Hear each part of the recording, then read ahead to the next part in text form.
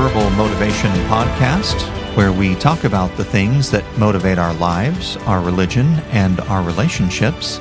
My name is Nathan Vale. This is episode number 7, called Sorry for the Punishment. I was watching the TV show Cops the other day, and an interesting exchange happened. After a lengthy foot chase, the officer arrested a man who he had spotted committing a crime. While still breathing heavily, the officer asked, "Why did you run?" He responded angrily, "I'm not going back to jail." Apparently, not committing a crime never crossed his mind as a possible means of staying out of jail. The thought occurred to me while watching this exchange that there's a difference between being sorry for the crime and being sorry for the punishment. The reason this distinction matters is because if a person is sorry just because they're going to be punished, they will likely continue in that behavior as long as they are not caught. Whereas if they are truly sorry for committing a crime, their behavior would change. Understanding the difference between being sorry for the punishment as opposed to being sorry for the crime is fundamental to understanding the gospel of Jesus Christ. This is not a new concept. In the Book of Mormon, there's an antichrist named Korihor who was cursed because he led the people of God astray. Once he saw the punishment for his actions, he asked the prophet Alma to remove the curse. Alma's response was an indictment of our natural tendencies as human beings, saying, quote, "If this curse should be taken away from thee, thou wouldst again lead away the hearts of this people," unquote. In other words, when we're faced with punishment, we're suddenly remorseful. But if the punishment is removed, we return to it. Proverbs 26:11 illustrates this human tendency, saying, quote, "As a dog returneth to his vomit, so a fool returneth to his folly." If we live the gospel of Jesus Christ in fear of being punished in the next life, then we obey rules in a half-hearted discipleship and do only what is required. But if we are truly sorry for disobeying commandments, we will have a desire to change and become a better person. Two very different outcomes. I believe the commandments, when used properly, are like training wheels. When we obey them, it is not the obedience to a commandment that is the benefit. It is the effect that it has on us. And just like training wheels, the commandments of the gospel are figuratively taken off when we get to a point where we live the gospel because we want to, not because we have to. The saints in King Benjamin's day said that they had, quote, "no more disposition to do evil, but to do good continually," unquote. That is a very different attitude than avoiding punishment. I think we get the idea sometimes that if we keep enough of the commandments, we will make it to heaven. That sounds right on the surface, but it is very reminiscent of the way Jewish tradition became so rigid and so much about the rules that the spirit of personal progression was lost in the counting of steps a person can take without violating the Sabbath. In other words, it becomes about not doing things rather than developing as an individual child of God.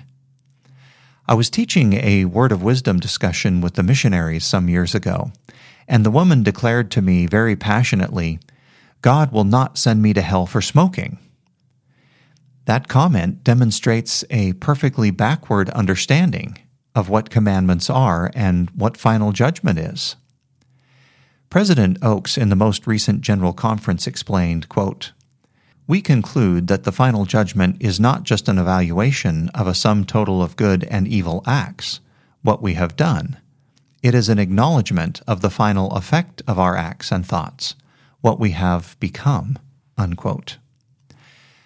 I love working in the yard at my house, especially in the wintertime when it's cold, because I hate working in the heat. But when I first go out to work, I look like that kid in a movie, A Christmas Story, where I can barely put my arms down. But as soon as I start working, I immediately start taking off layers of clothing. Not because the temperature outside has changed, but because I begin to produce my own heat, to the point that I am comfortable working in that environment with less protection. That is how the gospel and commandments work. When we are young in the gospel, we are wrapped up in the comfort of our parents' or the missionary's testimony. Eventually, as we learn the gospel, we graduate to following the commandments ourselves, and in the end, we develop to the point where we are producing our own desire to live a celestial life, not to be obedient to rigid rules, but because that is the kind of person we want to be. There is only voluntary righteousness, and there is only voluntary sacrifice. No one can do this to us or for us. In the criminal justice system, the Founding Fathers gave us one of the greatest protections against oppressive government, described in a phrase that you have all heard before: innocent until proven guilty. But some in society have turned that great protection into a crutch, where they feel that they are innocent unless proven guilty. In other words, it's only a crime if you get caught, and even then, only if you're convicted. Once again, punishment becomes the only arbiter of whether or not a crime was committed. No punishment means no crime. In society, that system may work, but in an attempt to be celestial people, the punishment is not really relevant because we are striving for so much more than not being sent to hell for smoking. In fact, our loving Heavenly Father is waiting at the far end of this mortal existence, anxious to endow us with greater power. What would a person do who has never learned self-control if they were given even greater power than we have as mortals? Imagine what a person addicted to pornography, gambling habits, or with a drinking problem would do if given unlimited power. This scenario is not unlike what parents here on earth are faced with. If we give the keys to the car to a child before they are ready, or allow them to stay out late when they are too young, they could become a detriment to themselves.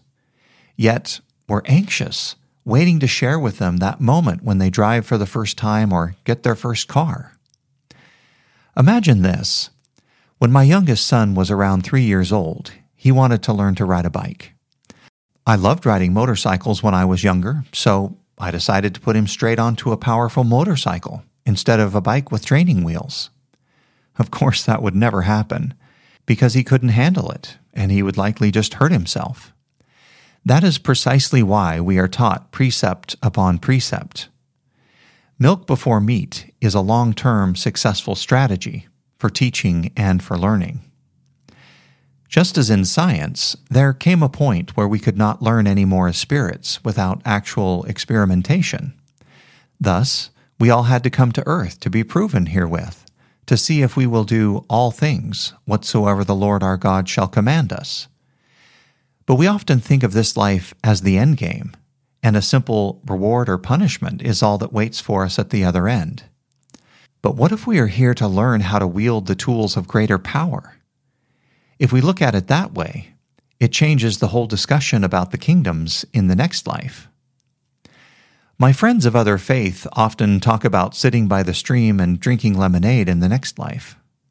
I think they're right. That's exactly what happens in the terrestrial and telestial worlds. Those kingdoms are kingdoms of glory. Peace and plenty will reign there. But it almost feels like a conflict when the scriptures talk about hellfire and damnation, and President Oaks talks about kingdoms of glory for everyone, depending on the laws they choose to abide. But actually, they could be one and the same. Consider this. A few years ago, I went to a beach resort in Mexico. The first week was amazing. No responsibilities, all you can eat, everything was free. And above all, no cell service. It was heavenly from start to finish. If I had stayed a second week, it would have been slightly less amazing. The third week, I think I would have become restless. And if I had to stay there the rest of my life, having nothing more than peace and plenty, it would eventually feel like a prison. The glories prepared for those who choose not to follow the gospel of Jesus Christ are full of beautiful streams and lemonade. But make no mistake, there is no progression there. It makes one wonder, at what point of forever does that life become a prison? I have found that it is pointless to have a conversation with people who want to argue that certain pleasures that society has accepted or has legalized are okay because everyone does it. They're talking about rules and what we can get away with. But we're talking about mastering ourselves so that we can be endowed with greater power in the next life. I was in the hospital last weekend, and several different times soft celebratory music played, signifying that a baby was born.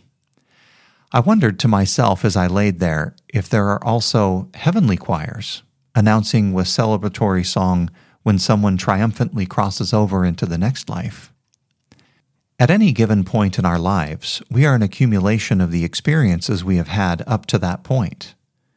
We don't have any power to change what brought us to where we stand right now, but we can decide where we will go in the future. We can embrace the idea that rules are but training wheels, and we are here to learn to wield the tools of greater power. And perhaps choirs of heavenly angels will announce our arrival, as we are greeted by a loving and proud Father in heaven, who has been waiting anxiously to endow us with greater power. We will recognize him immediately, because we will have become like him. My name is Nathan Vale, and this is the Verbal Motivation Podcast.